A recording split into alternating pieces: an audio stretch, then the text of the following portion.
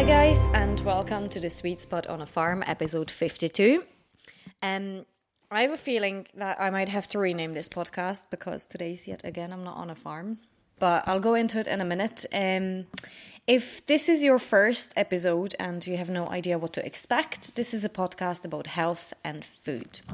And it's my search for an answer to how can we achieve a healthy body and mind with the resources that are available to us locally. And I'm looking at what we can do to improve our health and what and how we eat to support it. I bring in some interesting guests who have a lot of valuable information to share and who can provide us with the tools we need to lead a healthy, happy lifestyle that is personal to each and every one of us. I talk to natural health and fitness professionals, organic farmers, food producers, therapists, and anyone whose business and life mission it is to keep the rest of us healthy. I ask them about their work, their passions and their lifestyles, and I wonder what they like to eat. And we share cooking tips and plant-based recipes we can all easily make at home.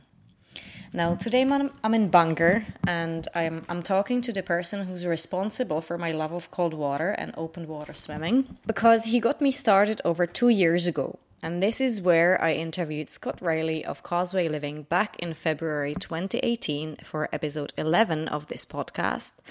And Scott is the very person I'm talking to today. Hello. Hey, Susanna. I can't believe it was that long ago that we did our first podcast, but here we are, back in the same place and doing it all over again. I'm looking forward to this one. February 2018, and I could not see myself ever stepping in my, not even wetsuit, my swimming suit, into cold water in the middle of winter, because what kind of nutcase does that? Turns out that I do. I remember that. I lasted about 10 seconds when you got me to go with you and Dash and Splash. You did it. I know, and now I swim in for like half an hour a few times a week. It's totally bizarre, but Dash and Splash has come a long way since, and so did Causeway Living, although we get to it in a minute because things obviously have changed for everybody. But we're going to sort of improvise today because I didn't really prepare anything because I wasn't quite sure what to expect. And today you kind of showed me a little tester of what you're going to be doing with your coaching. And yeah, it was, I have no, what the hell did just happen? Yeah, I mean, like that was a really good setup for the podcast. I think like to go through that experience together. It always is like a really deep practice and something that I've been going through with help as well. Breath work on a deeper level than standard practices of like Wim Hof method, but really just using it for the purpose of like bypassing the analytical thinking mind. And then the real main part of the session is getting in touch with what your body has to communicate to you in a really physical way. And it's just been so transformative for me to take some quiet time and listen in to like what I'm experiencing physically. And it's just been fascinating to see what that leads to, like emotionally and intellectually, and then taking whatever that communication is, and probably the most important part is trying to then integrate that into my daily life. So I like have a realization about something, but that's kind of pointless unless I take that realization and then actually like implement it on a regular basis. So it was really cool to go through that with you, and I feel like specifically some of the stuff that we came up with around appreciation and gratitude, like that integrated into daily life is literally life-changing. So I'm excited to see how this plays out. Well, we should probably describe what we did because people have probably no idea what we're talking about. So it was sort of like a meditation practice that started off with the Wim Hof method breathing, but it was slightly different to what we would normally, or what I would do as my daily practice. So could you just describe the process? Yeah, for sure. So I would take different people through different types of breath work depending on how experienced they are. This specific kind of breath work really isn't massively important for this practice, other than to achieve the end goal of getting into the right state. So the state that I want to get people to is with breath work and breathing. The breathing and your breathing and the nervous system are completely tied to each other in a way where one affects the other and vice versa. So with the practice that we just did, we started similarly to like a Wim Hof method breathing practice, where we're taking a series of deep breaths, but then increasing the speed of it and progressing that up. And instead of a long breath hold on the exhale like the regular Wim Hof method breathing practice, we were doing a big deep breath in, hold in, and a series of muscle contractions to get even deeper into initially the sympathetic nervous system, which for anyone listening to this might be easier to think of as like the fight or flight state. So you actually build up a small amount of stress through a specific breathing practice, and then you go into a long breath hold on the exhale. And the purpose specifically really of the first part is in loading up some sympathetic fight or flight stress. You're then bypassing the thinking mind, because the fight or flight response is connected to a really old part of the brain, and those old parts of the brain get priority access. So because you're loading up stress in that fight or flight state, you get into that older part of the brain, and you're bypassing like the newest part of the brain in terms of evolution, the analytical thinking mind.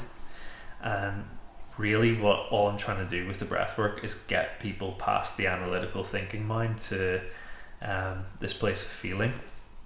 And then from there, after the breathwork session, really all my job is to keep the individual who's going through the session focused on what they're feeling physically initially, and from there, those physical sensations, for every person it's completely different. For some people it can lead to like an emotional response, for other people it can lead to a memory of when they felt that physical sensation in the past.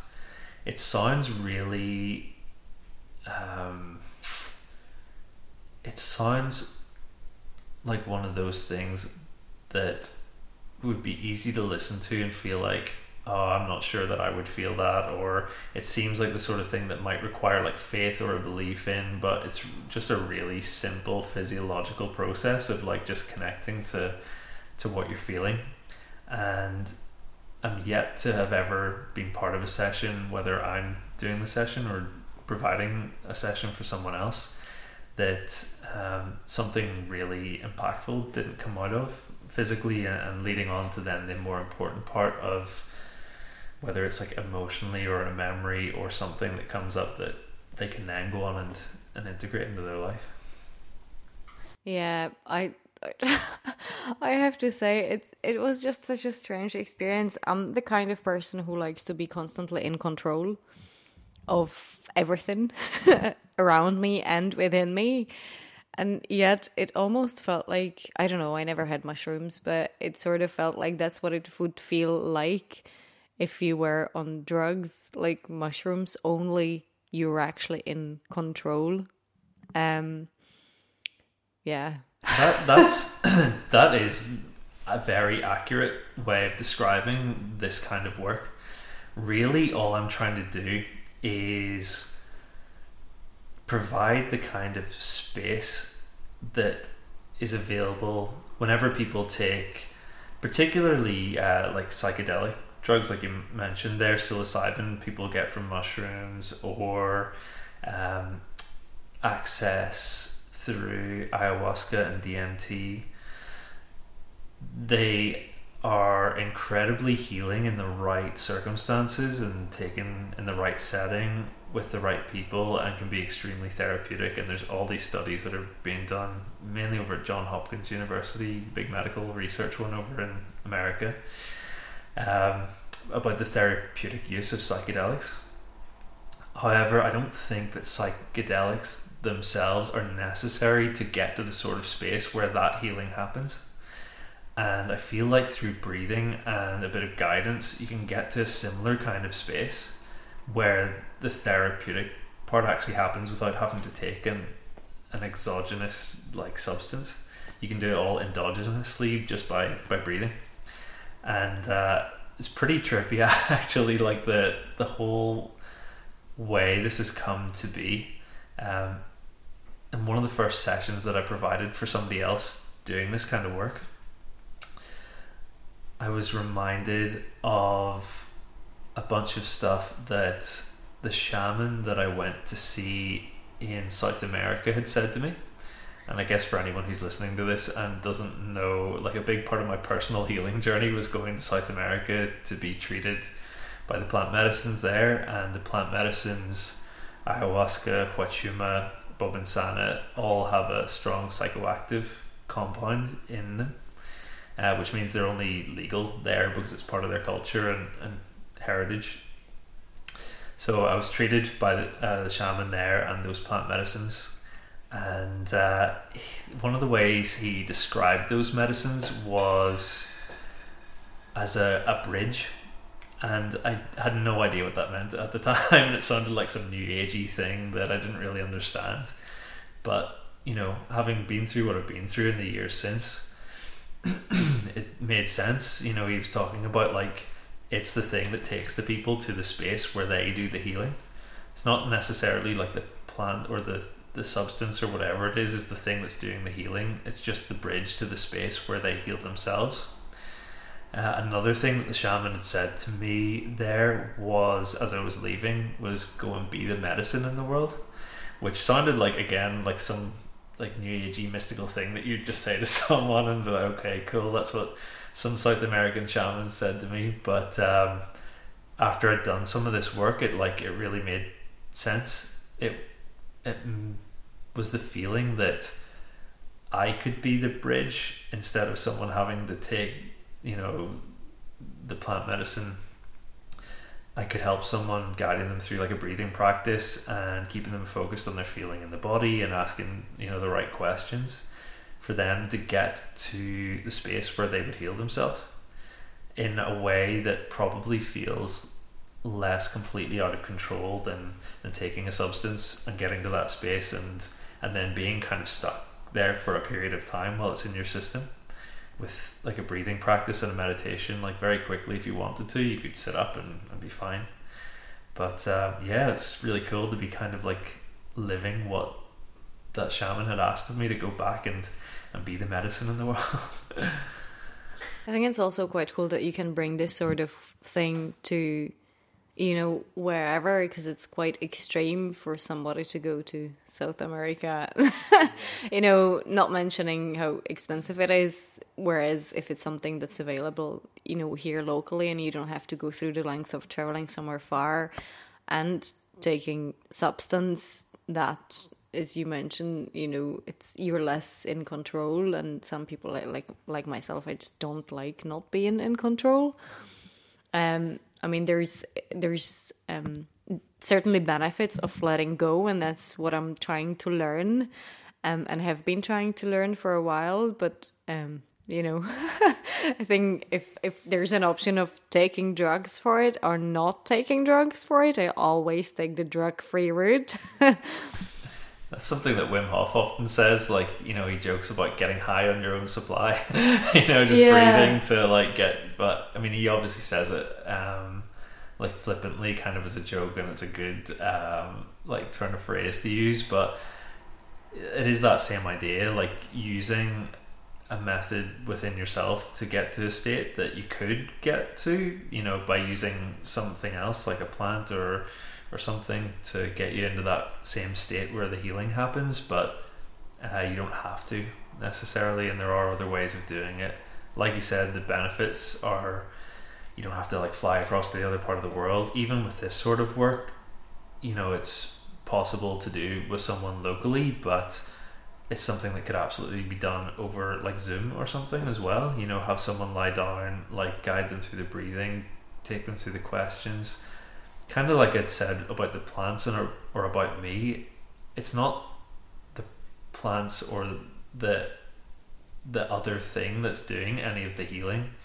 They're just the bridge to allow the person to get to the space where they can heal themselves. And as you experienced yourself, like things will come up that you've completely forgotten about, or like memories like, when was the last time I ever thought of that? Or for example, interesting that we're talking about it now, like one of the first things, and for anyone listening to this, I did check with Susanna if it was okay to talk about what was going on in the session, but one of the first things that came up was a memory with cold water and being out of control, very out of control, thrown into the deep end, and like an experience that was. So it's probably no coincidence that we're talking about that now. Yeah, that was a funny one. I found the sun thing bizarre because I was lying here. Obviously, we've done the breath work, and I was lying here with my eyes closed, and I honestly felt it was like lying somewhere outside on the beach or on the grass with, blue sky, full heat, sun fully, bright, shining. It's the kind of thing that you see through your eyelids. You feel the heat. You sort of see the brightness coming through your closed eyelids. That's what I felt. It was pissing down all morning. And I asked you, like, is there a sun shining? I don't know why you were laughing. Yeah. But I think so it's fascinating because like these physical sensations, like for example, when people talk about taking something like psilocybin mushrooms or ayahuasca or something, and they talk about like hallucinations, like hypothetically, like that's kind of like a hallucination almost, like you're experiencing something that's not really connected to what's going on in the outside world. It's what's going on in your inner world. And the really fascinating thing about that is that it led to a chain of memories. So like it led to one memory from one part of your childhood that led to a sequence of other things that ultimately got to a really, really good memory of being out in the sun and in the summertime. And it was just such a good session. They always seem to end on a really good, heartwarming note as well, which I never because I never know how it's going to go for an individual as well, and everyone's different.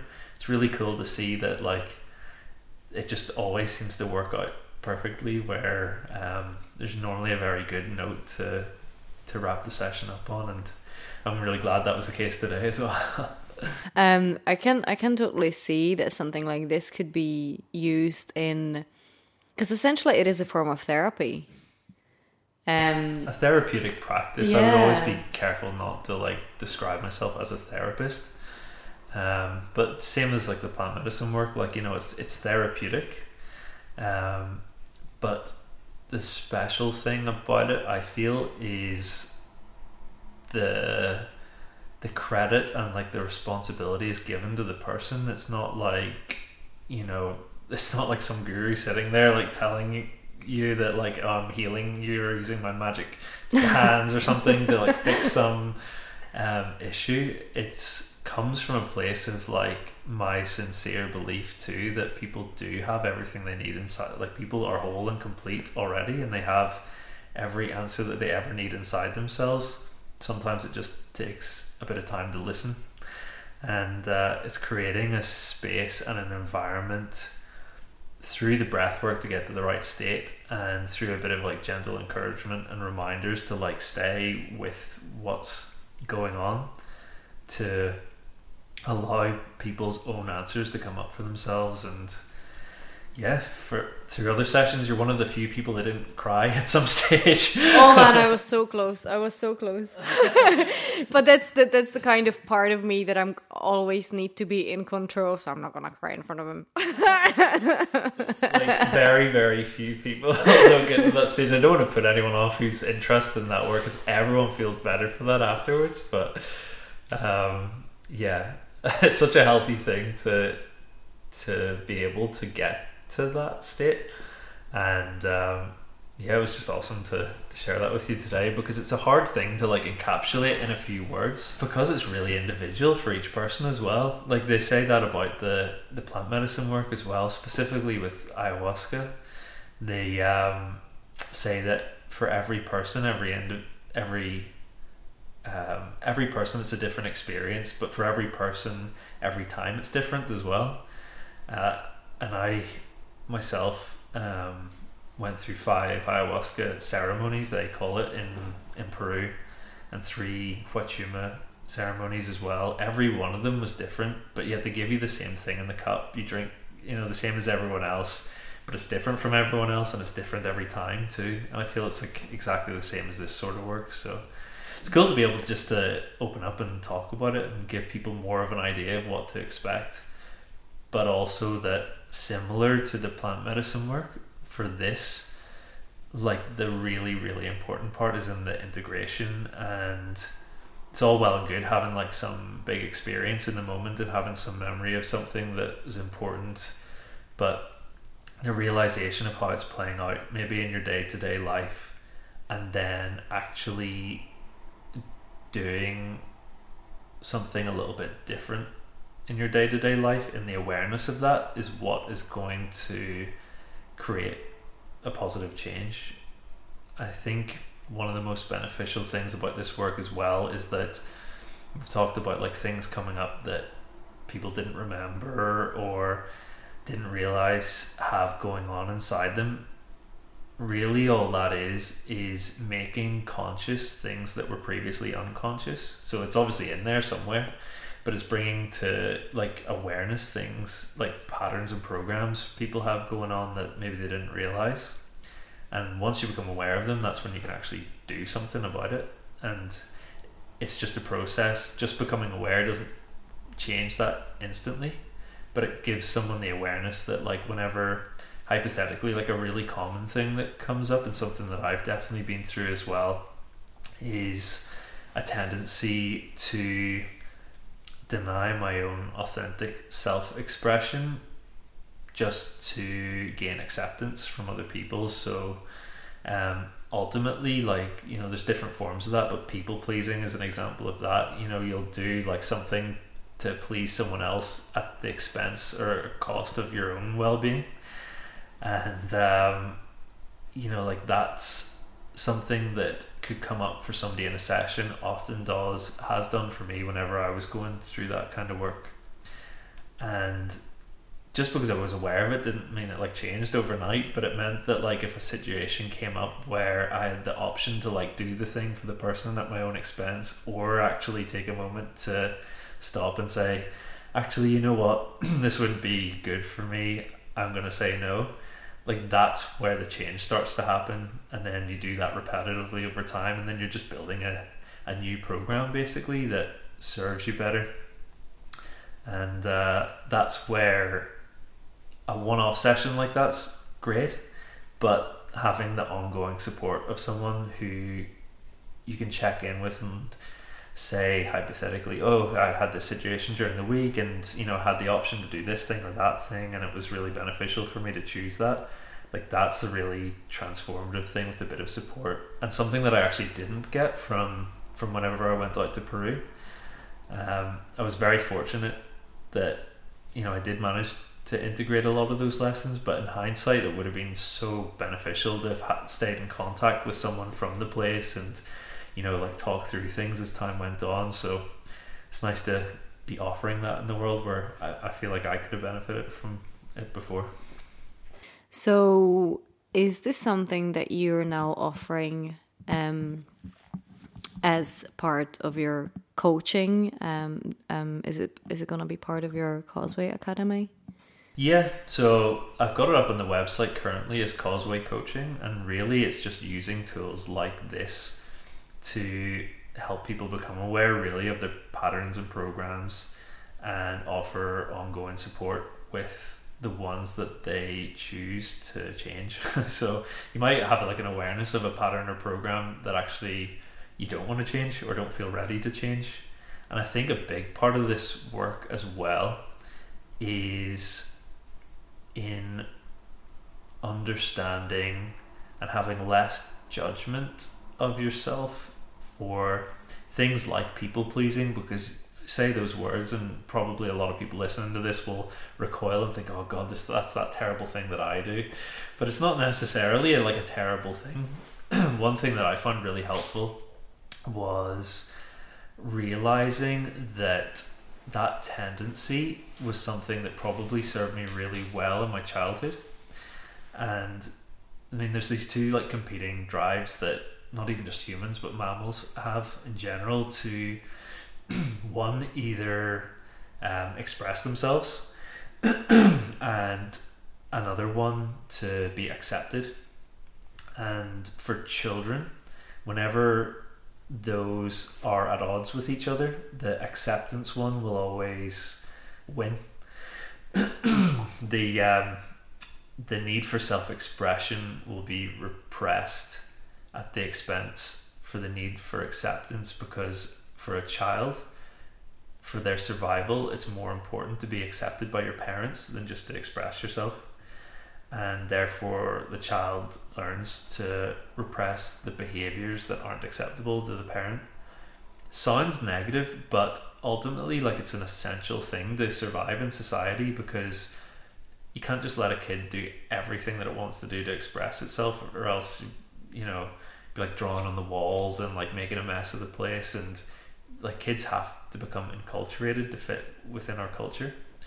But often, probably, I would imagine like every child at some stage like starts to learn that there's certain behaviors that aren't acceptable, represses those, and that can turn into like people pleasing behavior, you know, as you grow up.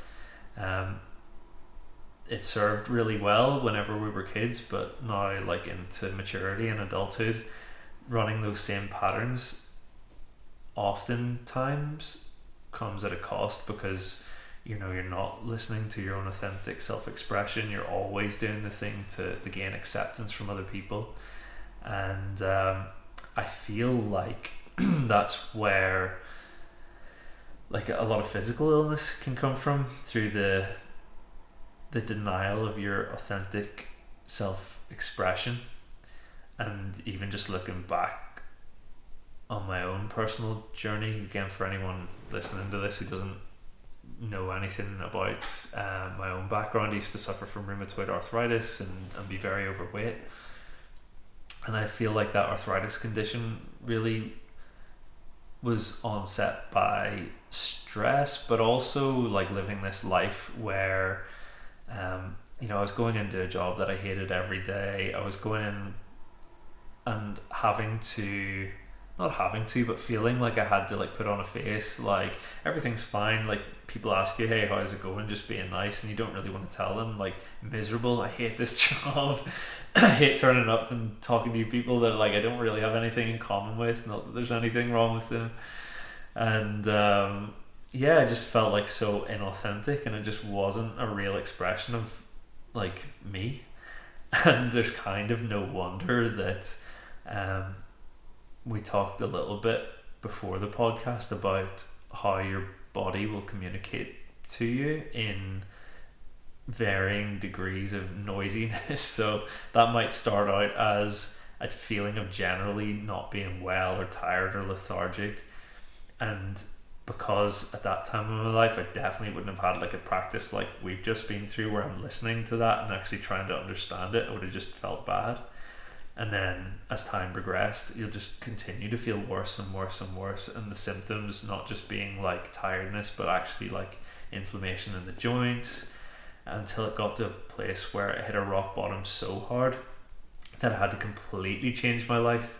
And instead of looking back as the rheumatoid arthritis thing that I'd suffered as being some horrible illness and like judging and blaming my body, it's just my body like just screaming at me like, stop, you madman, stop doing this nonsense job that doesn't mean anything, it's not your authentic calling in the world.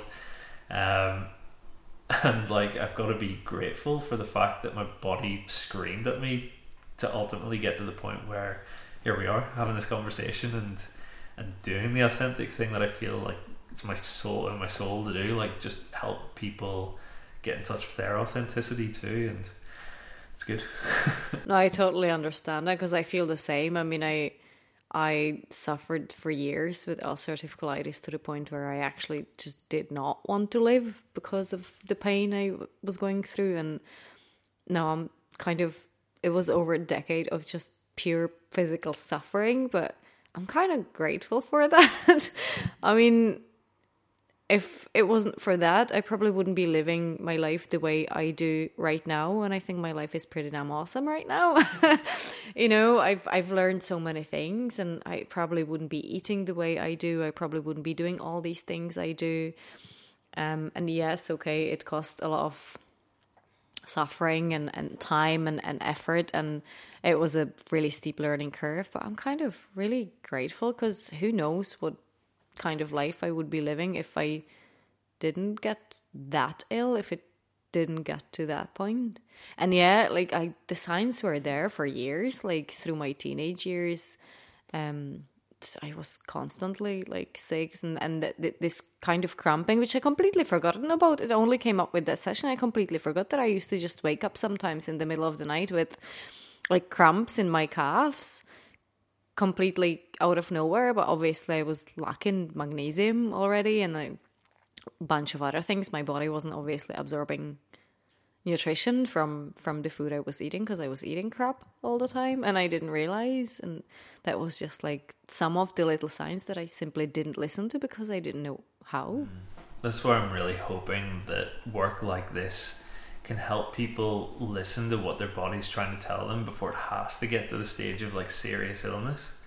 Like I feel like hypothetically, you know, had I listened to earlier stages of discontent or like feeling unwell in myself, I wouldn't have had to have gotten that sick to have like worked it out.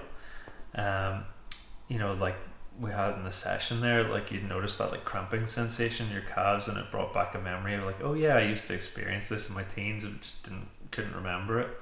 You know, it could have been early stages of your body trying to communicate that it wasn't happy with something that was going on. You know, obviously through your journey seemed to be connected to diet.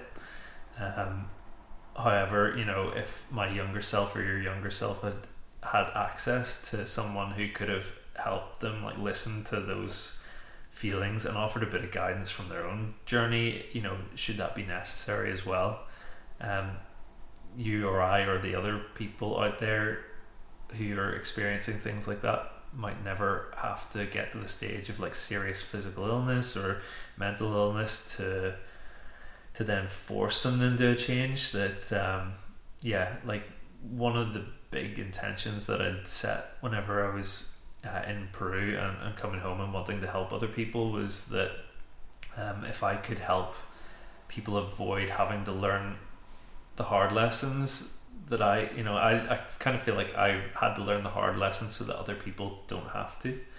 So I went through some pretty tough times with the rheumatoid arthritis, but if I can help someone before it gets to that stage and then they can make the changes anyway, like that would be another big intention fulfilled as well. But to be perfectly honest, if it comes to someone like me, I only learn the hard way. I can't learn otherwise. Yeah, I understand that as well. Like, I mean, I feel like that's maybe also like just part of our culture as well. Like practices like looking inside and an internal practice like that isn't quote unquote normal, you know, like it's a strange thing to go through, really, really beneficial. But if a great thing about like talking about it like this and putting it out in a podcast for other people to hear is like it normalizes it. And maybe, you know, the more normal things like this become, the less likely that people feel like they have to learn things the hard way, that there can be a more gentle way of figuring out what your body's trying to tell you without it having to resort to pain, which it probably doesn't really want to do, you know, but there is another way. There's always another way. That came up in the session as well. Oh yeah, that's true. The middle way that you never think of until it's too late. Yeah, no, I do feel this is really like such a strange but definitely beneficial experience. Yeah, and I feel like part of my journey as well over the years is like I went to Peru and had this big transformative experience and came home and felt like a different person, and like it said, had the intentions to help other people whenever I came back, but didn't really know how to go about doing it. And I knew that it wasn't the right thing to like bring specifically like that plant medicine work here, and like there are people that do that, you know, on the very much down low. That, I mean, it's not legal thing to do here, but like ayahuasca experiences are facilitated around Europe. It happens. That didn't feel like necessarily the right thing for me, even if it's taken me 5 years to figure out how to be able to facilitate the same space where people could do their healing just through a different way. I'm really glad that I've found that. And I mean, it's possible in a one-to-one situation like that, but to lesser and varying degrees, it's something that is possible through something as simple as like getting into the cold water. You know, like I already talked about bypassing the thinking mind. That happens very much getting into the cold water as well. You get into the cold and your body does go into that like survival, fight or flight type mode, which another easier way to explain this is using the example of like crossing the road and it's like oncoming traffic and a car's about to hit you, and if you had to use your analytical thinking mind to get out of the way, it wouldn't happen fast enough. So you realize that the car's about to hit you, and if it hits you, that wouldn't be good, so you need to move your right leg and then move your left leg, and by the time you've processed all that, you've been hit. But like I explained earlier, the older parts of your brain, the reptilian brain, basically takes over. That's connected to that fight or flight response, and then in hindsight you might say something like, I leaped out of the way without thinking about it. That's because your analytical mind didn't think about it, but you just moved. Another example, a much less extreme one, is like if your phone's about to fall off the table and you just reach out and grab it, and that's the same sort of thing. Like you act without thinking about it with your analytical mind. The cold water does a similar thing. So you go in and you're to the cold water, your body's in that like survival mode, and all you can do is think about focusing on your breathing, because that's initially like your breath's taken away a bit. You slow down your breath, and all of a sudden you're not thinking about that bill that has to be paid at the end of the month, or you know what that guy said to you yesterday that was really annoying. You're just there in the present moment, and I feel like that's where being present, like that's where you're connected to that like intuition where all the good stuff comes from, and you can become aware, even if it isn't necessarily like of the signs that your body are trying to communicate, but it's certainly getting you a big step closer. And it's cool to be able to offer that now, like in a free way through things like Dash and Splash, which has come back, and where I guess we first met as well, doing the first podcast. Mind you, going back to what you said, you can't really be thinking about other stuff when you're going into the cold water. I mean, you can try, because I did when I started with my cold showers after my first couple Dash and Splashes.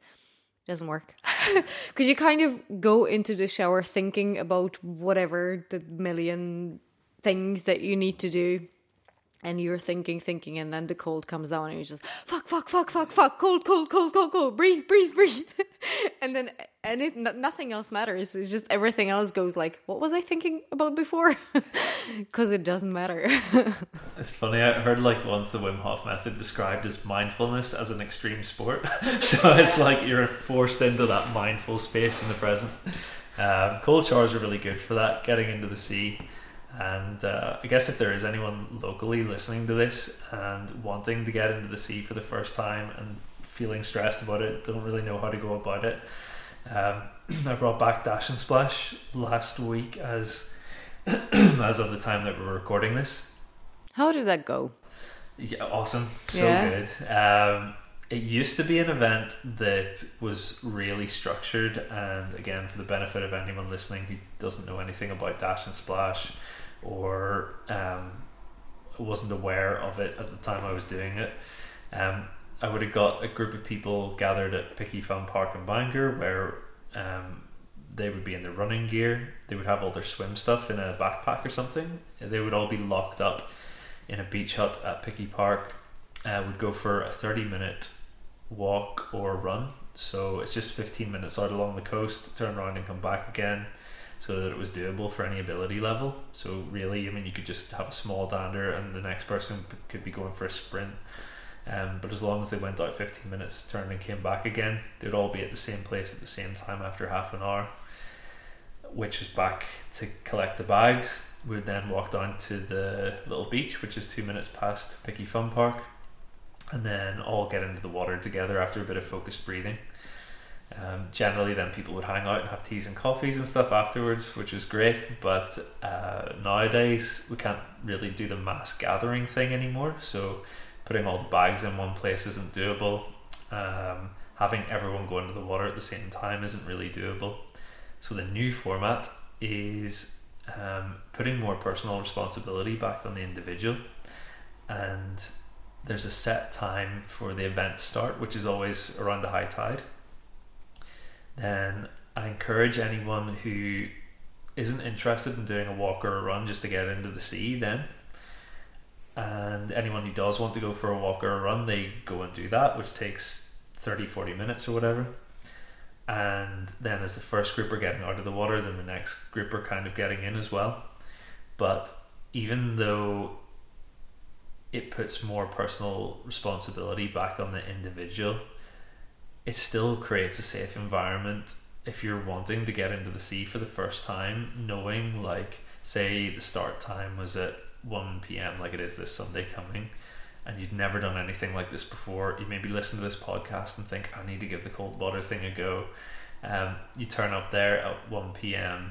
and you know that for the next half an hour there's going to be like loads of different people getting in and out of the water. They're super friendly people. They'll probably talk to you if you're nervous. You know, like, you probably won't have to make much of an effort to like have a conversation with someone there. And especially if you speak up and say, oh, it's my first time, they'll tell you the whole thing about just focusing on slowing down your breathing, getting into the water, and generally you'll have an awesome time. So that was really, really good to see that everyone was able to manage it okay without like as much structure or guidance. That there's so many regular folks from the old Dash and Splash there. It's like having 30 other cold water instructors there just guiding people into the water, which is cool. And there were some people there for the first time as well. And I think we've just found a new format for it, which is great, and it's going to roll out week on every week now, every Sunday. For anyone who wants to come along, just check out the Dash and Splash page of the Causeway Living website or the Causeway Living Facebook page. We'll always have it in the event listings. And we just follow the tide each week, and it's great to have it back, especially as lots of people were starting, I think, to feel very isolated, you know, over the whole lockdown. People must have missed it. I mean, a lot of people found their own way to get into the cold during the whole lockdown, and with missing Dash and Splash, the thing actually grown. What I found particularly difficult, and I didn't realize how much I would miss the water, was whenever water sports were not really permitted, and that was some 6 to 8 weeks. Actually, it was longer than that. I couldn't actually get into water unless you lived by the water. People were encouraged not to travel to water and were encouraged to obviously stay away from water because rescue services were busy with other more pressing things. And I found that particularly challenging. So I went and I got into the habit to have a really, really cold shower first thing in the morning. But also I've realized that I actually missed the movement, actually swimming. And I never really, for the 2 years when I was doing Dash and Splash with you, I actually never really like swam properly. It was just like, paddle around a little bit, a few strokes here, a few strokes there. But then I realized I actually really missed the movement. So actually the pandemic forced me to start swimming. And now I actually started distance swimming properly. I absolutely love it. But I noticed that a lot of people started getting into the water. I think it was because we had particularly good summer. It really got a lot of people into the water as soon as it was permitted again. So many people, like anytime I go to anywhere be it Helens Bay, be it Brompton, be it anywhere,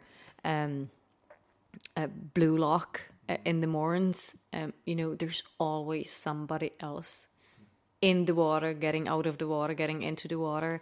People are swimming everywhere now, which is great to see. And it's also for safety. I mean, a lot of the time I would go and stop at Helens Bay on my way to work.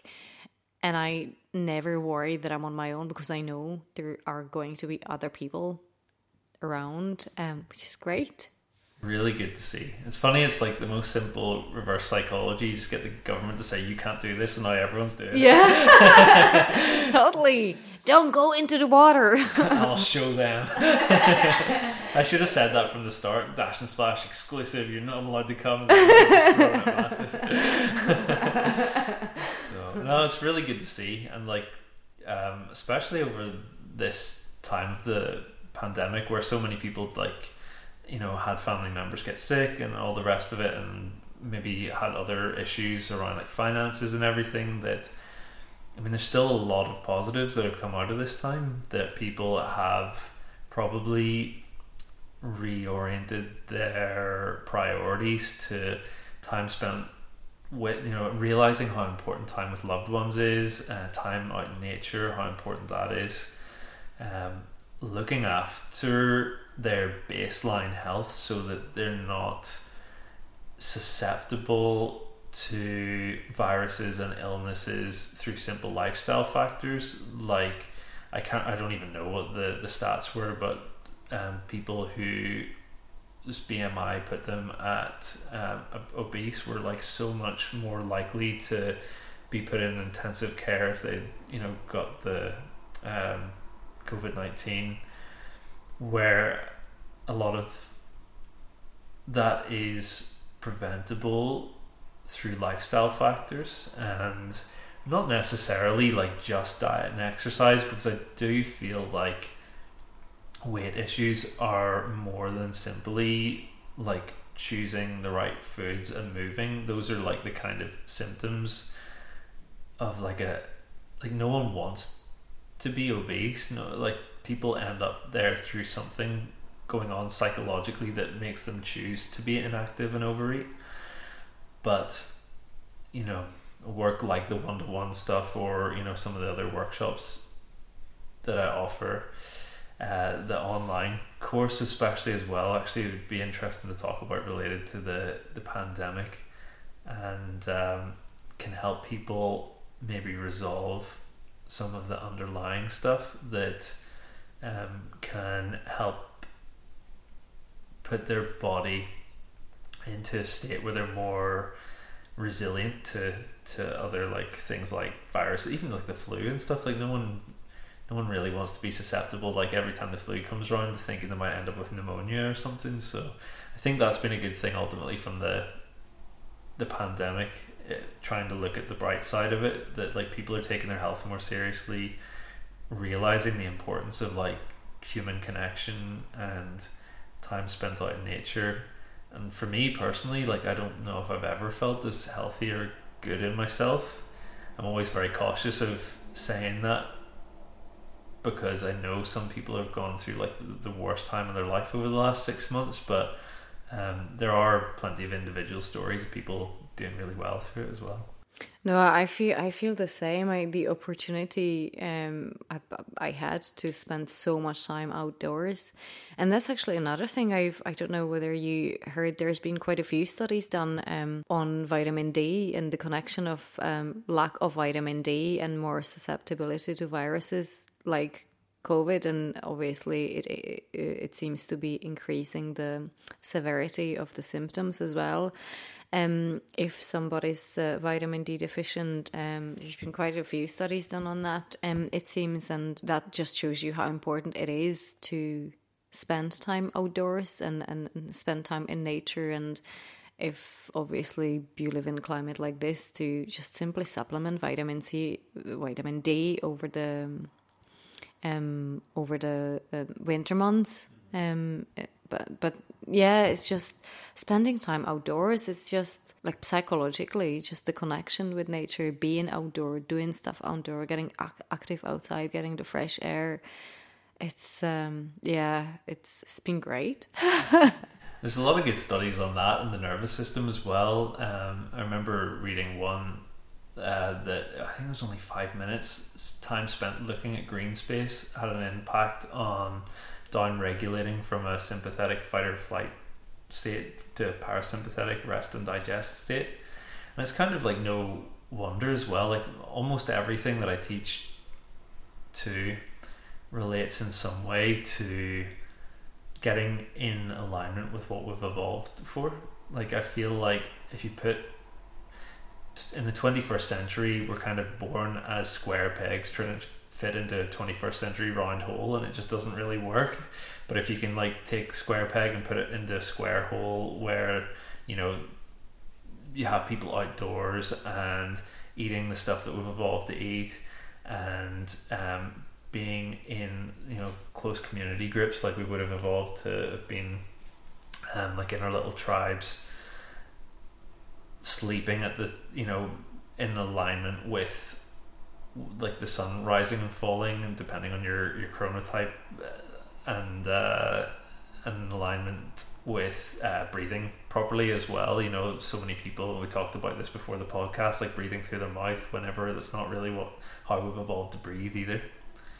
I think getting people into alignment with what we've evolved for is a simple thing, but not easy, because in the 21st century, like related to the cold as well, you know, we can always be in central heating environments now. We never have to be cold, and like that's not what we evolved for either. We've evolved to like experience different temperatures, and I think when we're removed from our nature and nature, it's probably no surprise that people are sick and unhappy, and yeah, it's a big part of what I'm trying to do as well.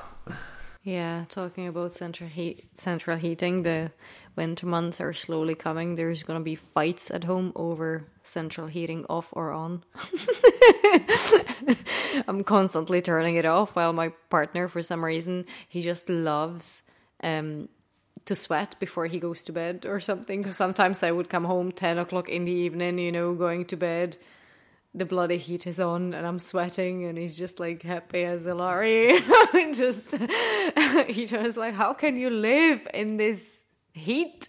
It's funny how that can be like quite individual for each person as well. I think that's a really important thing to share. I know like the podcast is like general health, and for every individual it is like quite different as well. Like some people respond really well to like different temperatures and different sleep cycles, and there are some general things that work for most people, but there are like outliers in every area.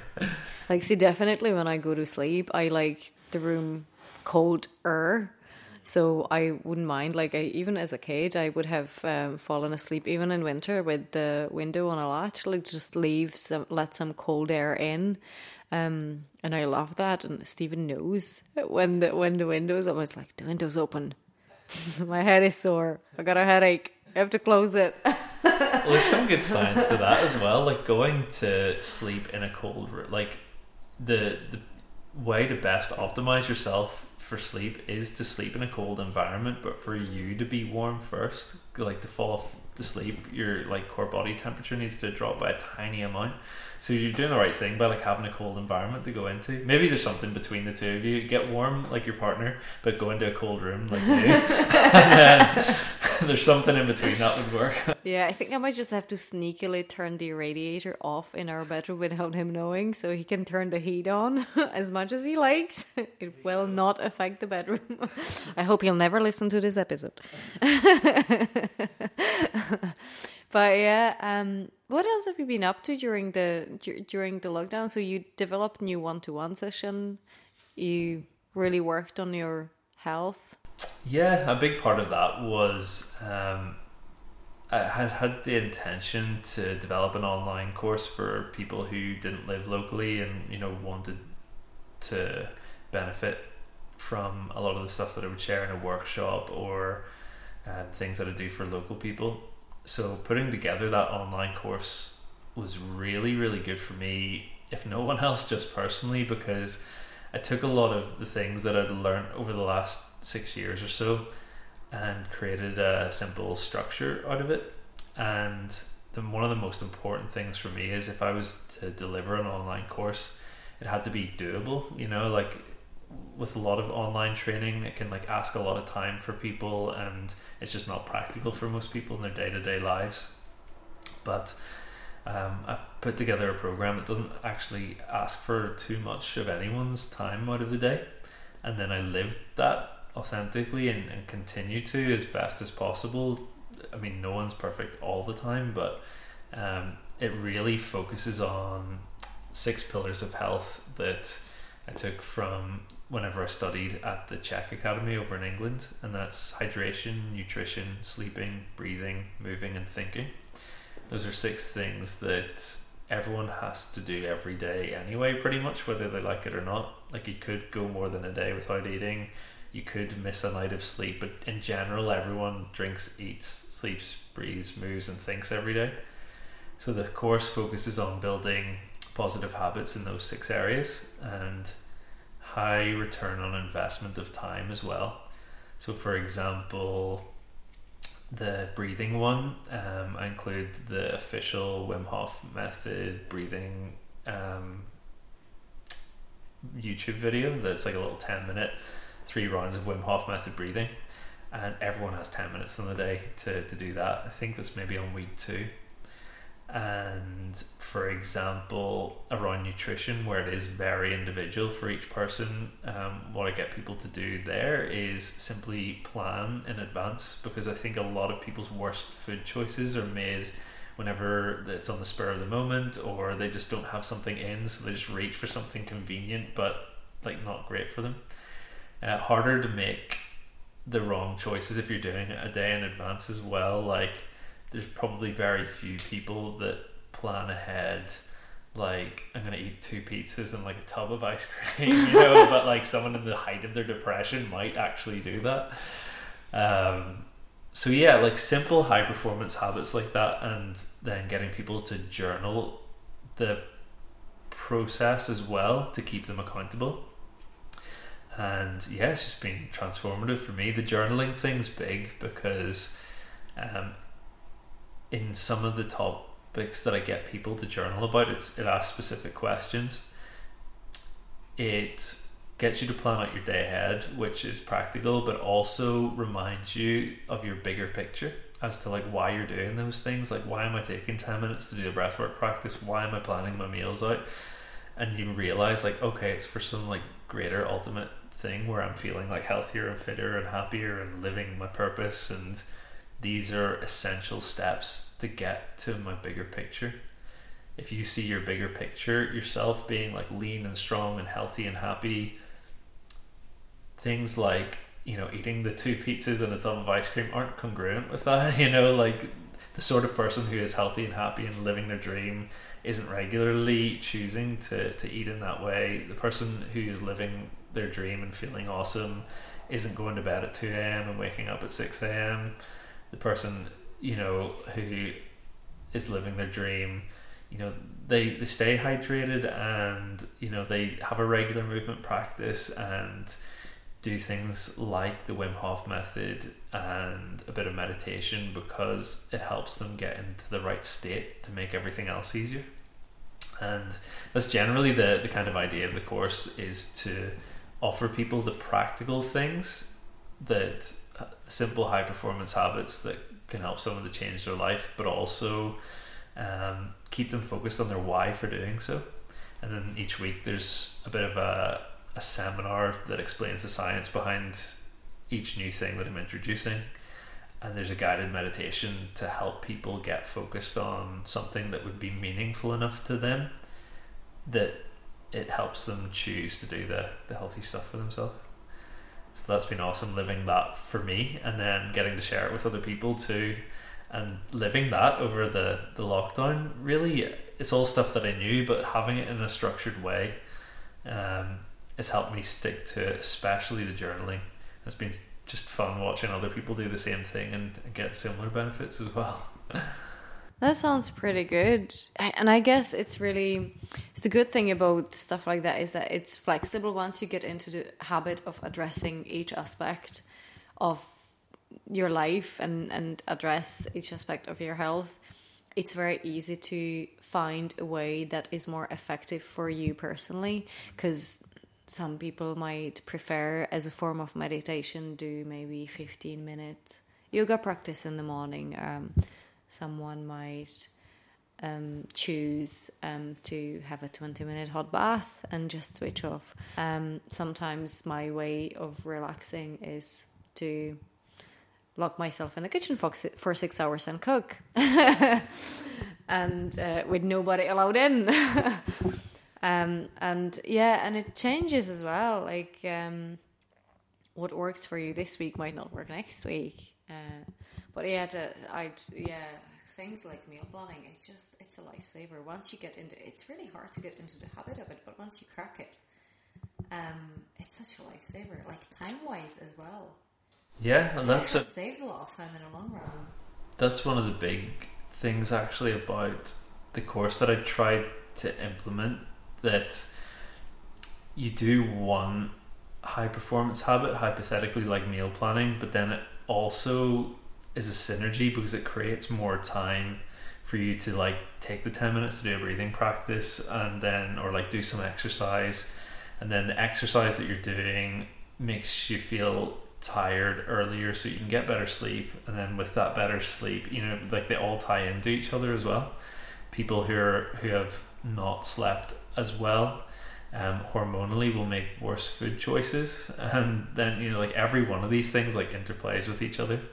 So there's like a real synergy between every week, and I actually cover that in the seminar from each week as I transition from one week into the next. I don't just talk about the thing for that week, I talk about how it connects to the previous week's thing. It just builds up week on week until by the end of it, you know, you've built up like 6 small habits that really, it sounds like hyperbole to say it, but like they are literally life-changing if you stick to it. And that's where the journaling part comes in really helpful. And to your point as well, like what I really hope that people do after the end of those 6 weeks is take everything they've learned and really like apply it to their own life. So for example, around breathing, you might have the Wim Hof method practice, but for some people they don't enjoy that type of breathing. So one of the other books that I recommend on the course is The Oxygen Advantage, which we talked about, and for somebody else they might prefer to take like 10 minutes to do one of the Oxygen Advantage exercises instead. Do you know, I do a combination of that. I kind of take the Wim Hof breathing, the structure of it, but I breathe in and out through my nose, and that really works for me. But that's sort of something that I got to after pretty much 2 years of doing that, and then reading The Oxygen Advantage, and then figuring out what actually really works for me personally. And that's great because it's you know, I actually find it, not anymore, but I used to find it really hard to figure out what works for me personally. But that goes back to listening to your own body, learning to tune in, let go of all the external triggers, and learning to tune in, turn inside your own body, and really observing what's going on. And that's really hard. It's because it's trained out of us. Like kind of like we talked about a bit about earlier, like you learn to do the thing for acceptance rather than listening to yourself because it was essential when we were growing up. But it doesn't really serve that well in adulthood. And you know, like loads of people have talked about this sort of thing in different ways. Like I remember Carl Jung like really hones in on this idea of individuation, where as a child you start off like the ultimate selfish individual. Like as a baby, you know, like you scream when you demand food, and like because you can't do anything else, you're completely dependent, so you're the ultimate selfish self as a baby. And then you get that like trained out of you, you become enculturated, you know, you learn like, oh, say please and say thank you, and like be polite and don't shout and sit down and be quiet. All these things that you kind of learn to then just become part of like the group. You lose your individuality almost, and then almost the purpose of a lifetime is a process of individuation where you go from the groupthink person who doesn't really have any sense of themselves to rediscover who you really are. And like that's like the hero's journey that's talked about often in like Joseph Campbell's work as well. Like you have to choose some difficult things to start to figure out who you are as an individual. And beware of anyone who tells you that it's going to be easy. It's going to be really hard, but ultimately it's really worthwhile. And I think choosing not to go on that journey is even worse, because like we also talked about, there will be like resistance from your body even, you know, if you try and deny your, I almost hate to use the word fate, but like if you deny your like your authentic expression, for example, like anger not outwardly expressed, you know, it just won't disappear. It'll be internalized and, you know, go back in on yourself. And no wonder people who have a hard time expressing anger end up physically sick. So for someone who had a hard time expressing anger, that might be part of their journey to go out and do that in the world. But you're right, it's about like listening to yourself, that it's not easy, but ultimately very worthwhile. And one thing that makes it way easier is connecting with other people who are doing the same thing. I don't know if I would have had the guts to have done all the things that I've done in my journey to get my health back and start Causeway Living and be helping other people if it wasn't for other people who were already doing things like that, sharing their story, and then ultimately meeting people who were doing something similar and encouraging me. One of these ideas that I found really helpful was borrowing belief. So if I didn't necessarily believe in myself to do something, if someone else believed in me, then especially if it was someone I looked up to, that you could like borrow that belief to go on and do it for myself. I need to learn from that. That's a good one. That's a big thing that I encourage people to do in the workshops in the Mourne Mountains that I do. A lot of people come to that pretty scared about getting into one of the rock pools there. It's one of the mountain streams where the water could be anywhere. I mean, in the winter time would probably be 1 or 2 degrees snow melt just coming down from the top of the mountain. And a lot of people have limiting beliefs, like, I don't know if I can do this. But because I've literally put probably thousands of people into cold water now, I know that they can physiologically, that the only thing that's stopping them is their own, you know, limiting beliefs. And I really try and encourage people to borrow that belief from me. And it's not even something like, it's my belief in them as a human and their physiology. It's not like I believe in you because, you know, you're the sort of awesome person who's turned up to this workshop. There's part of that, but there's also a really, really basic level of like, I believe in you because I know what the human body's capable of, and I know physiologically you can do this. So there's not even a shred of doubt whenever I'm taking someone to the water. It's like, okay, they're going to do this and it's definitely going to be fine.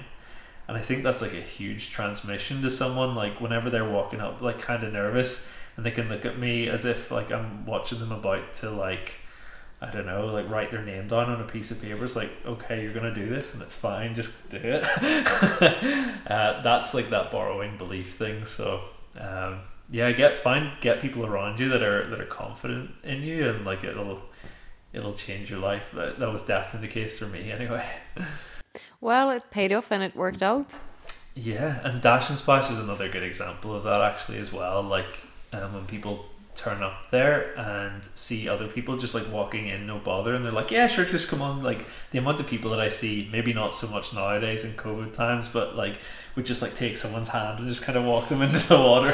Jog them into the water. Come on, you're coming. Yeah, it's so helpful, like that idea of borrowed belief, you know. But you know, like so many people would start off watching the group going into the water and they would just stand up you know, and watch for weeks and weeks, and then next thing you know, in a couple of months, maybe you see them coming down into the water with you. It's just, I think it's the kind of group psychology as well. You see other people doing that, well, that must be okay then. Let's do it. It's funny, I think like a lot of people do kind of feel like they need that permission or something almost of like other people doing it so that they can do it themselves. That's probably, if I'm proud of anything that I've done with Causeway Living, it might actually be that I was willing to go and do the things first a lot of the time that I didn't really know other people doing it. Starting Dash and Splash, you know, like I was not exactly the first sea swimmer in the world, the first person getting in the sea, but for someone to be like doing that and documenting it and putting it online and saying to other people like, come and join in,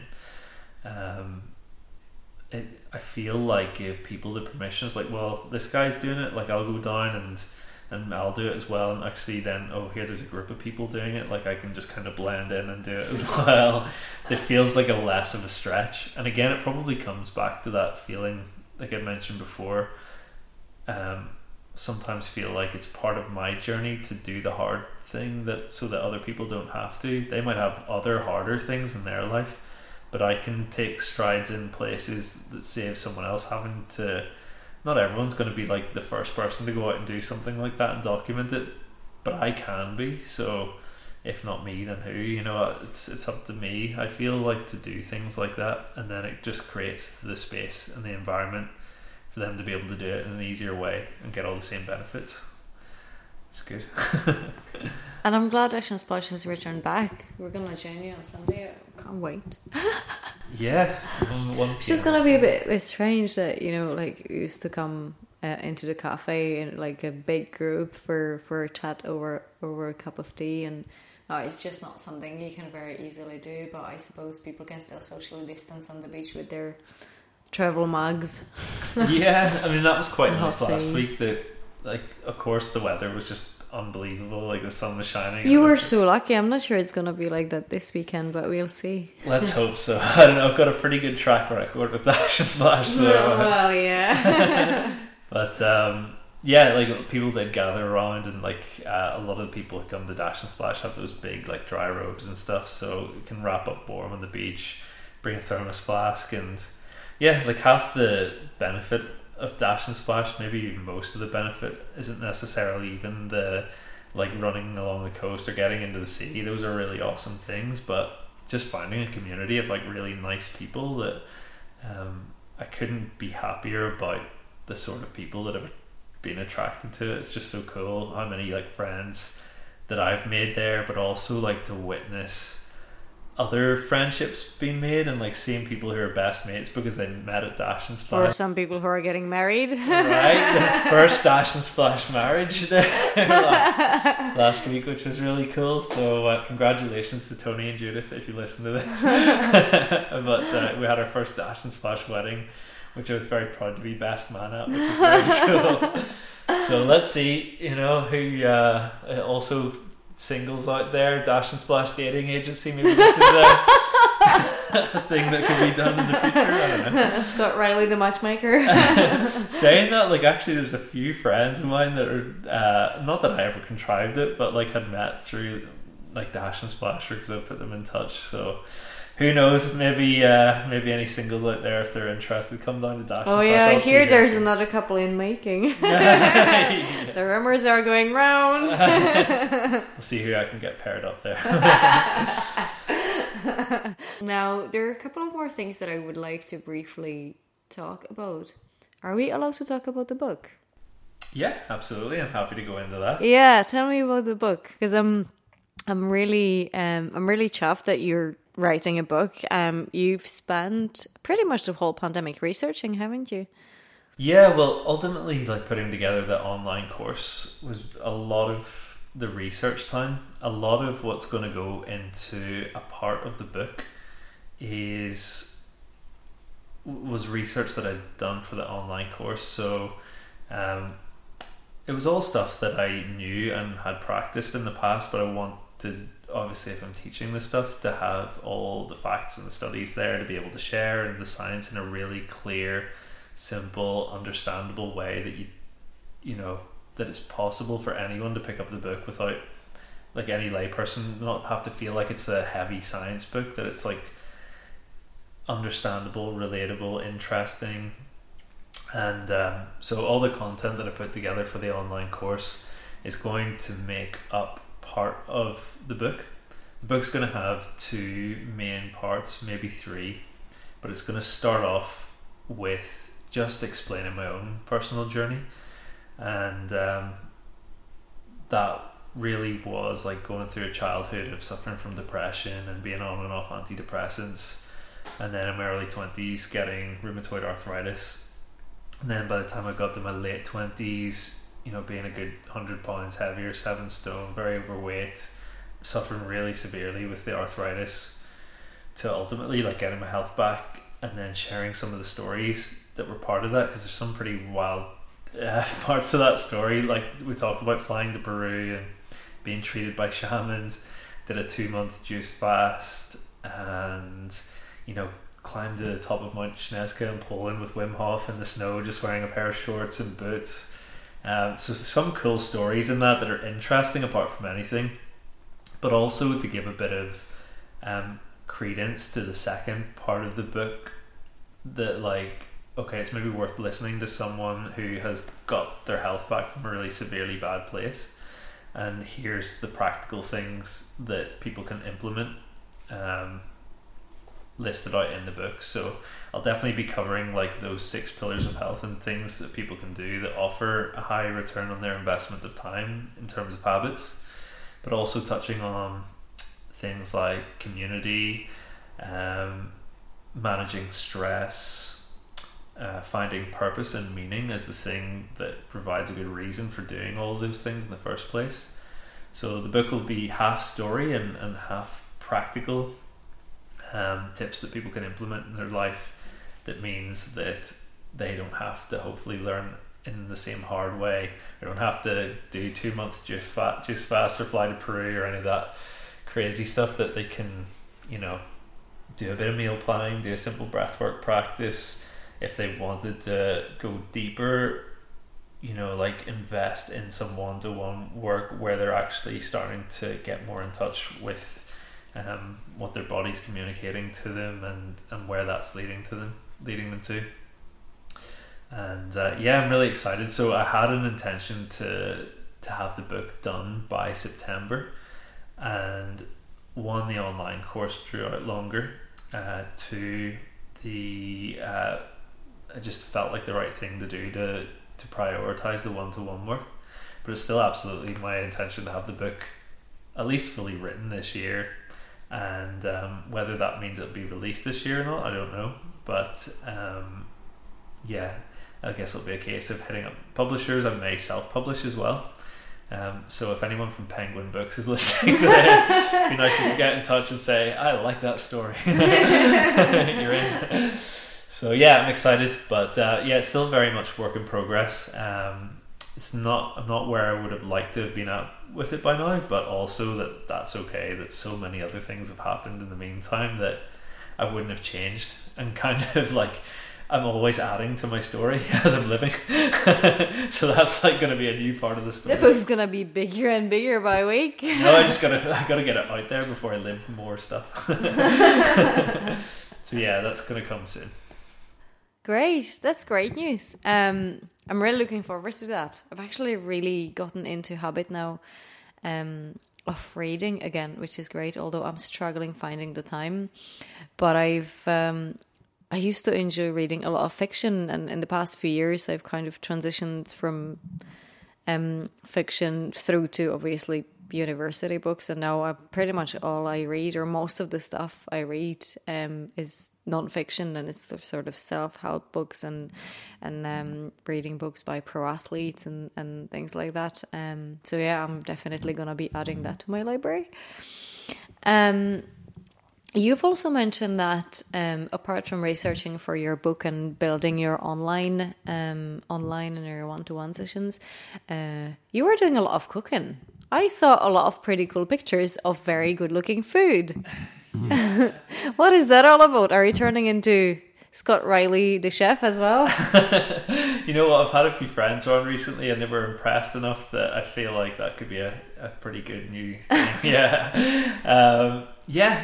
Interestingly, like again, around the start of the time of doing the online course and starting to meal plan more, one of the things that I found extremely helpful for learning to like new recipes and learning to cook better was, and this is not an advert, I'm not associated with this company anyway, but HelloFresh. Okay.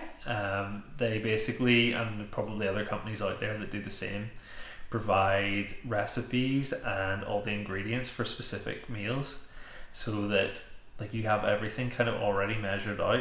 You have like a simple thing of like that times it out for you, like put in this thing, 20 minutes later do this thing, 20 minutes later do this thing.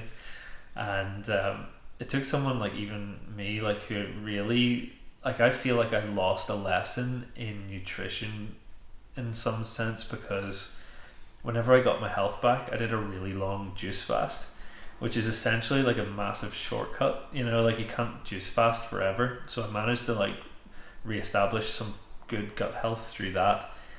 But on the other side of it, just at like really, really simple, plain food that probably like wasn't diverse enough to have a really good gut biome. And I would have just like probably eaten like a lot of chicken and fish and like steamed vegetables and like stir fries. But I know diversity is really, really important in diet. And another really good thing about a service like HelloFresh is that, you know, they provide you with like different types of food all the time. So whenever it came to like meal planning, I figured, okay, I'll sign up to this thing. This will be good because it'll help me start that. And then eventually I like quit that service but have all like the recipes, and it's just a case of going and getting the ingredients and cooking. And another thing that really, really helped with that was a change in my mindset around cooking as well. That I realized that it's no real different to any other act of self-care, like exercise, for example. I would think nothing of like going out for 90 minutes on my bike, but in the past, whenever I was thinking about cooking something, it was like an hour and a half, you know, that's such a waste of time. I could do something much quicker. But, you know, again, it's a shortcut, and there kind of are no shortcuts in life, really. that 90 minutes invested in like cooking something awesome and then having like some meals prepared then for a few days is equally, if not more, worthwhile than the 90-minute bike ride, or, you know, whatever other 90-minute self-care practice, like going to bed 90 minutes earlier than you otherwise would.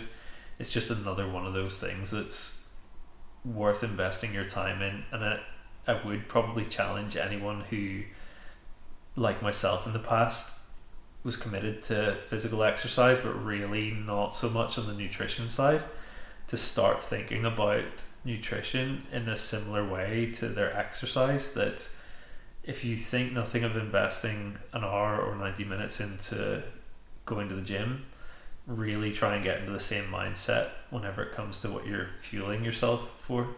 And again, probably ties back into all the other stuff we talked about, like the better you fuel yourself, the better you can train, the faster you can recover, and better training means better sleep, and, you know, one ties into the other, where it builds up to, it's kind of like a snowball effect as well. You know, you do one good thing that leads to another good thing, and it's exponential. It's not like this linear, like progressive growth, because you're doing all these good things that tie into each other.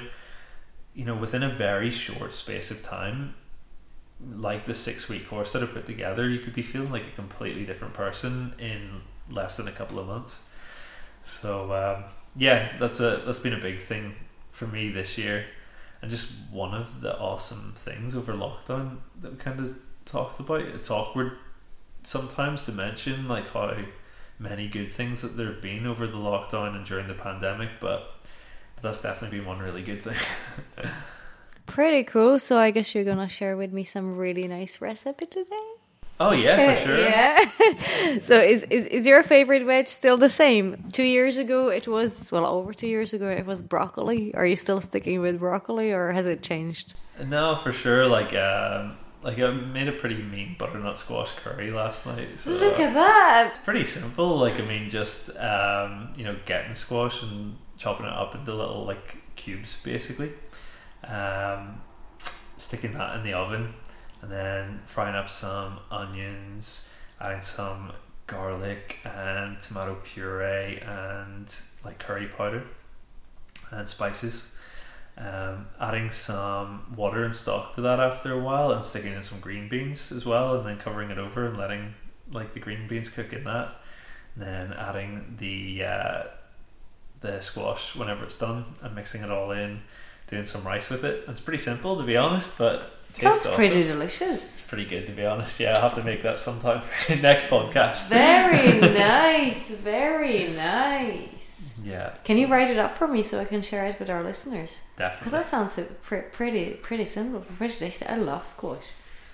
Really, really good. The only thing that I've noticed really, like, since starting to invest more time in the kitchen, is like the only thing that really takes any time is just preparing the food, and and again, the thing that helped me with that is just changing my mindset around it. Like, this is just part of the process.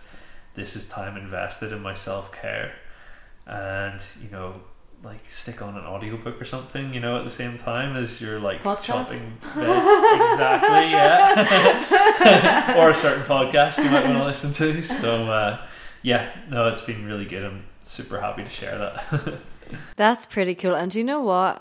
It's actually, batch cooking is one of the best things ever, because if you're gonna spend an hour and a half in the kitchen making yourself really nice fresh dinner, you may as well just make a big batch and stick it in the freezer, and then you have meals, good homemade nutritious meal ready anytime you need it. It makes sense. I mean, if you're gonna invest the time, invest it wisely. Definitely. So that's been a huge plus over the lockdown for me, and just getting deeper into all the other things. Like, that's one area that I've probably made a big step forward in terms of growth. But I've just been more consistent with meditation, and I was always pretty consistent with the breath work anyway, but meditation's probably been one of the biggest areas as well, probably connected to the kind of one-to-one work that we just went through a session. I would do something similar for myself. It's a lot harder to get to the same level of depth on your own, but my morning practice would be doing something similar to Wim Hof method breathing, spending about 10 minutes or so just in silent meditation, so witnessing the breath, and whenever thoughts come up, just realizing whenever I'm caught in that and coming back to the breath. And then on the other side of that, actually, like, visualization as well. So that would be kind of similar to the journaling practice, like having a visualization experience of where I wanted to move towards, the direction that I wanted to move in, and not even just visualizing. Somebody actually recently used the term visceralization, which I thought was really good. So like a feeling of visualization, and I'll imagine myself as in the lived experience of the future I want to be in, and it's been cool seeing that like happen, in the months that I've been doing this practice of breathwork, meditation, visualization. And I've probably grown more in the last 3 or 4 months I can think of in any other short period of time, other than perhaps going out to Peru. It's been such a worthwhile thing for me doing that practice, receiving my own coaching as well, and really exciting to be sharing that with other people now as well. It's great to see that this crazy year has actually brought so many positives for you, and I'm sure there are so many people out there who actually, got a bunch of lemons, made a lemonade. So it's great to see, and it's really going back to how we met over 2 years ago. It's great to see that this whole craziness actually brought more people out into the water, and hopefully somebody will listen to it and maybe join us in Dash and Splash over the next few weeks. Let's hope so. Yeah, the bigger I was going to say the bigger the better, but we might have to move it to Crawfordsburn if there's like 1,000 people turn up. So yeah, we'll see. But hopefully with the new structure, I think we're going to be good down at the little beach in Picky. And yeah, everyone's welcome. Anyone listening to this, come join us, and look forward to seeing them some Sunday soon. Amazing. See you out there. If you'd like to join Dash and Splash and Bangor in its new social distancing format, you can go to Team Dash and Splash or Causeway Living on Facebook to find the weekly Sunday times. And as Scott mentioned, the time changes according to the tide. So if you do want to join, it is quite important to check every week. By the way, full disclosure, this podcast has been recorded in compliance with the social distancing measures, just so you know. If you're not on Facebook, go to www.causewayliving.com/dash-splash. So the second word dash is not actually a word, it's the actual dash symbol, just so you know. I know it's confusing, but anyway, if you just go to Scott's website, causewayliving.com, and search for Dash and Splash, you'll find it. You'll also find all information about Scott on his website, about his workshops, coaching, and events. And as a side note, you can tell Scott used to make his living as a graphic designer. I really love the simple, smart, and beautiful branding, and the website is so easy to navigate. Also, worth mentioning, Scott has launched his own podcast, and the link to his pilot episode with Tony Floreel is on his website also. Just click on the online tab at the top of the page. I can't believe we actually never even mentioned the podcast during our chat, but it's actually Scott's own fault because he just sent me off to a fairyland first during that meditation. So yeah, it was pretty impossible to try and have a sensible conversation after. So that reminds me, I actually feel like I have to apologize a little bit for the interview because I was completely spaced out after the breathwork meditation session. Luckily for me and for you, Scott is a master at talking about his work, and I think he managed to get across all the important points that I would have asked about had my brain been cooperating. But I'm mentioning it now, so hopefully he'll forgive me. A little bit about the session, and bear in mind that this is my experience I'm talking about. Everyone's different, and my experience would not be your experience. And I'm also pretty sure that my next experience, if I was to do another one, would differ from this one. But anyway, to give you an idea, I was a little bit worried about the session to begin with. I wasn't sure what to expect, and having known Scott a little by now, we are not complete strangers. My worry was that some things could resurface during the meditation that I'd rather not talk about or not mention to someone I know. It's just the whole control freak thing. So I was afraid a little that I would lose the maybe benefits of the meditation by desperately trying to control the experience and suppress the things that I didn't like to resurface. But actually, to my surprise, I did not try to control anything, and I didn't have to, because it all felt quite natural to let go, which to somebody who's trying to control everything all the time, it's normally not easy. But it's maybe because I practice breathwork meditations every day, maybe it finally has taken an effect, or maybe it has been effective for some time, and I just never noticed. But it's a great verification of that. And what was really surprising to me was that while in my teenage years and right up to my late 20s, I used to be the very embodiment of pessimism and negative thinking, someone whose glass was always half empty. Now I've dealt with my past traumas and experiences, and as it turns out, I've I have a sun shining in my head. That was quite surprising revelation to me. So yeah, that's the best and most positive outcome I could have hoped for, knowing that my ways of thinking, perceiving, experiencing, and connecting with life, with the world, and with myself have completely turned around. And for me, it really is almost like a verification that I've been doing something right in the past decade of my life, and all the work, the spending time outdoors, and the breathwork sessions that I religiously do every morning really do work.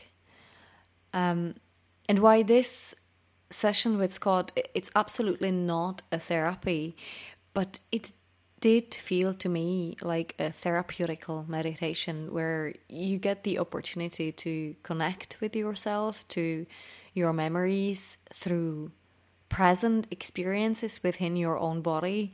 You learn to observe your physical and emotional feelings without judgment or attachment, simply to make lost connections. And I really enjoyed the experience and learned from it. But what I would say is, I do think that booking a block of sessions for proper guidance is a good idea.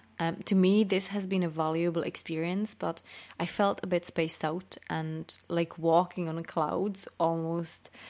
And I felt like that for days. So having more than one session and proper guidance will help you get more grounded within those experiences you may have after the session, not just on the day, but on the days following that. And I certainly feel like I could benefit from another couple of sessions myself, which I will probably book within the next few weeks. Because yes, as I said, one-off session is great, but especially if you're not used to this sort of meditation, or if you don't meditate at all,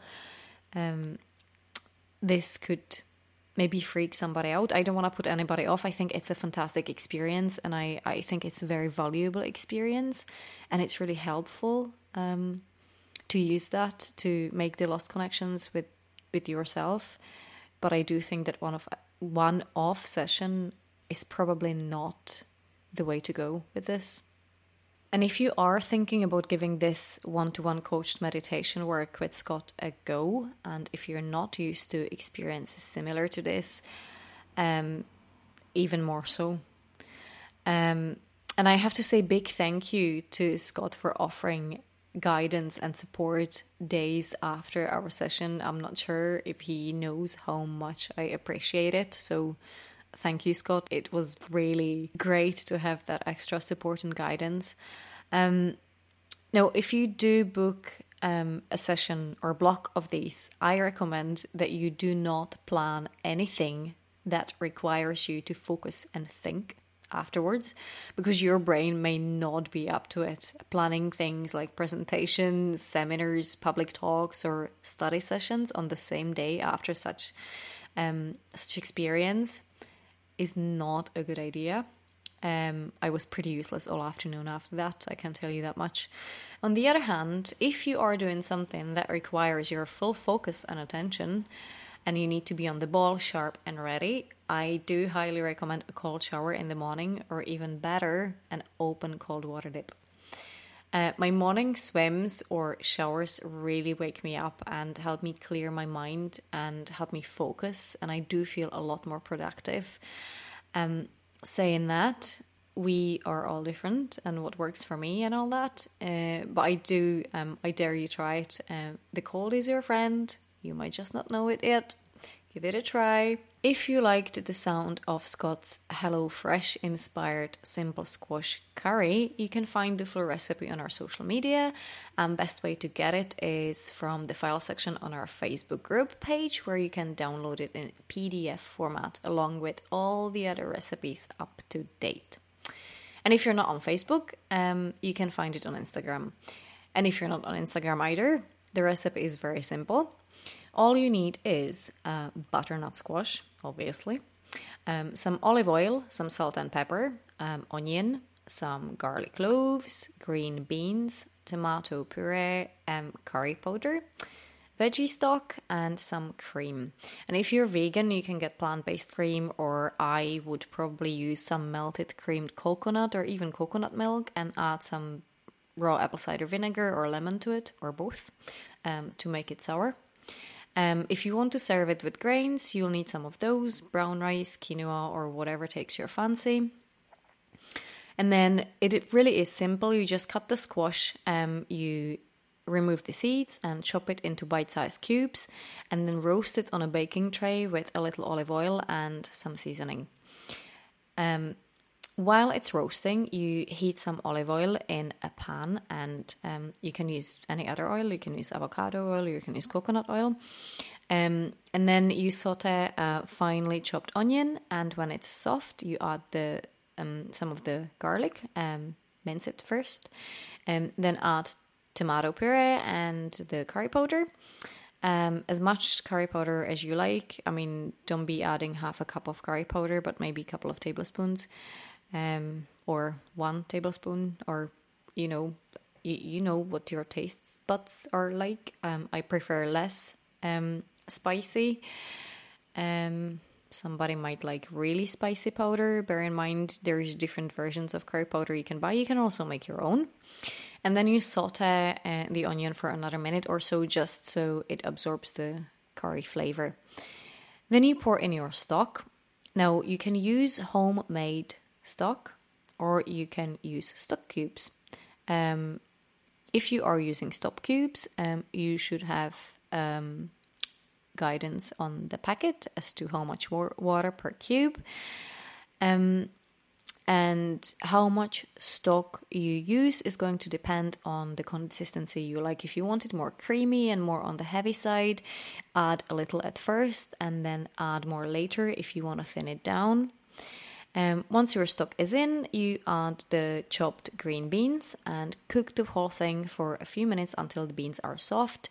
I would do no more than maybe 6 minutes or so. You can go 7 and 8, depending. Just make sure you don't overcook it. Your beans should be nice bright green. If they turn too dark, you've done it too much. And then when your beans are done, you add the cream and roasted squash and bring it all to boil. And once it's boiling, you turn the heat off and season according to taste, and that's it, done. If it's too heavy, then you can use more stock to thin it down. If you're making grains, you can put them in a bowl and top them with a good serving of the curry and enjoy. It probably sounds more complicated than it is. I think it's pretty simple. And I'm going to make it this weekend because it sounds delicious. Now, if you like this podcast, please leave us a review or rating on whichever platform you use to listen to us. We do need those stars. I mean, we really do need those stars and reviews, just to help us get in front of as many relevant ears as possible. There is so much content out there in the wide and wild world of the internet, and honest reviews help listeners navigate through the jungle of it all to find and select quality content they are actually interested in. And it helps us content makers to get matched with the right audience and get feedback from those who matter to us the most. And that in turn helps us improve our work to give you as quality content as we possibly can. So please do take a minute or two to write us a review. It's more helpful than you can imagine. So thank you all who have already left us a few stars and a few lines. I really do appreciate it, and it really does make a difference. And also, before I go today, I'd like to congratulate Mr. and Mrs. Flowreel on their wedding, marking the first Dash and Splash marriage that Scott talked about. So congratulations, guys. If you remember, I did an episode with Tony. It's episode 37, if you'd like to go back and tune in. Tony is now living in Northern Ireland, of course, so I'm pretty sure that very soon you might be able to book a session with him to use his magic flow machine. It's not called that, but I like calling it that because it's fun.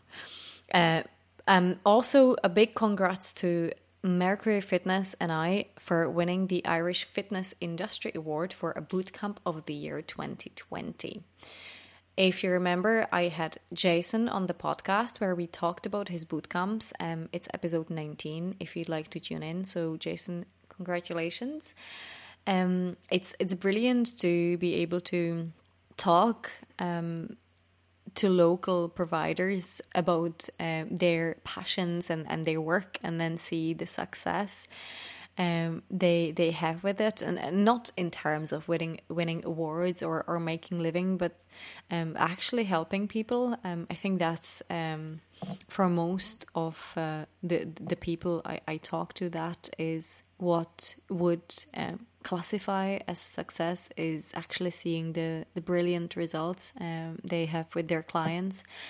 And that goes, of course, for Scott as well. I'm so glad we did the meditation and we had this chat. So, yes, and on that note, have a lovely couple of weeks.